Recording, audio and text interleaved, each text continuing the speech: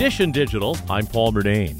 We're focusing on fitness trackers as we start the new year. CNET's Lexy Savvides is sharing some of her favorites, and she has a budget-friendly option from Fitbit, the Inspire 3. Inspire 3 has a battery life that lasts up to 10 days.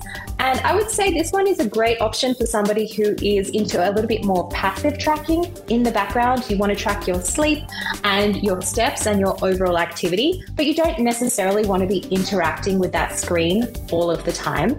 I really like it because it's basic. It's kind of a set and forget device. And then you can check in on your progress periodically every day in the Fitbit app. It comes with a 6-month free trial of Fitbit Premium, which costs $10 a month to unlock more data on sleep and recovery. The Fitbit Inspire 3 sells for $85. Dish and Digital, I'm Paul Murnane. And for more, click on podcasts at WCBS880.com.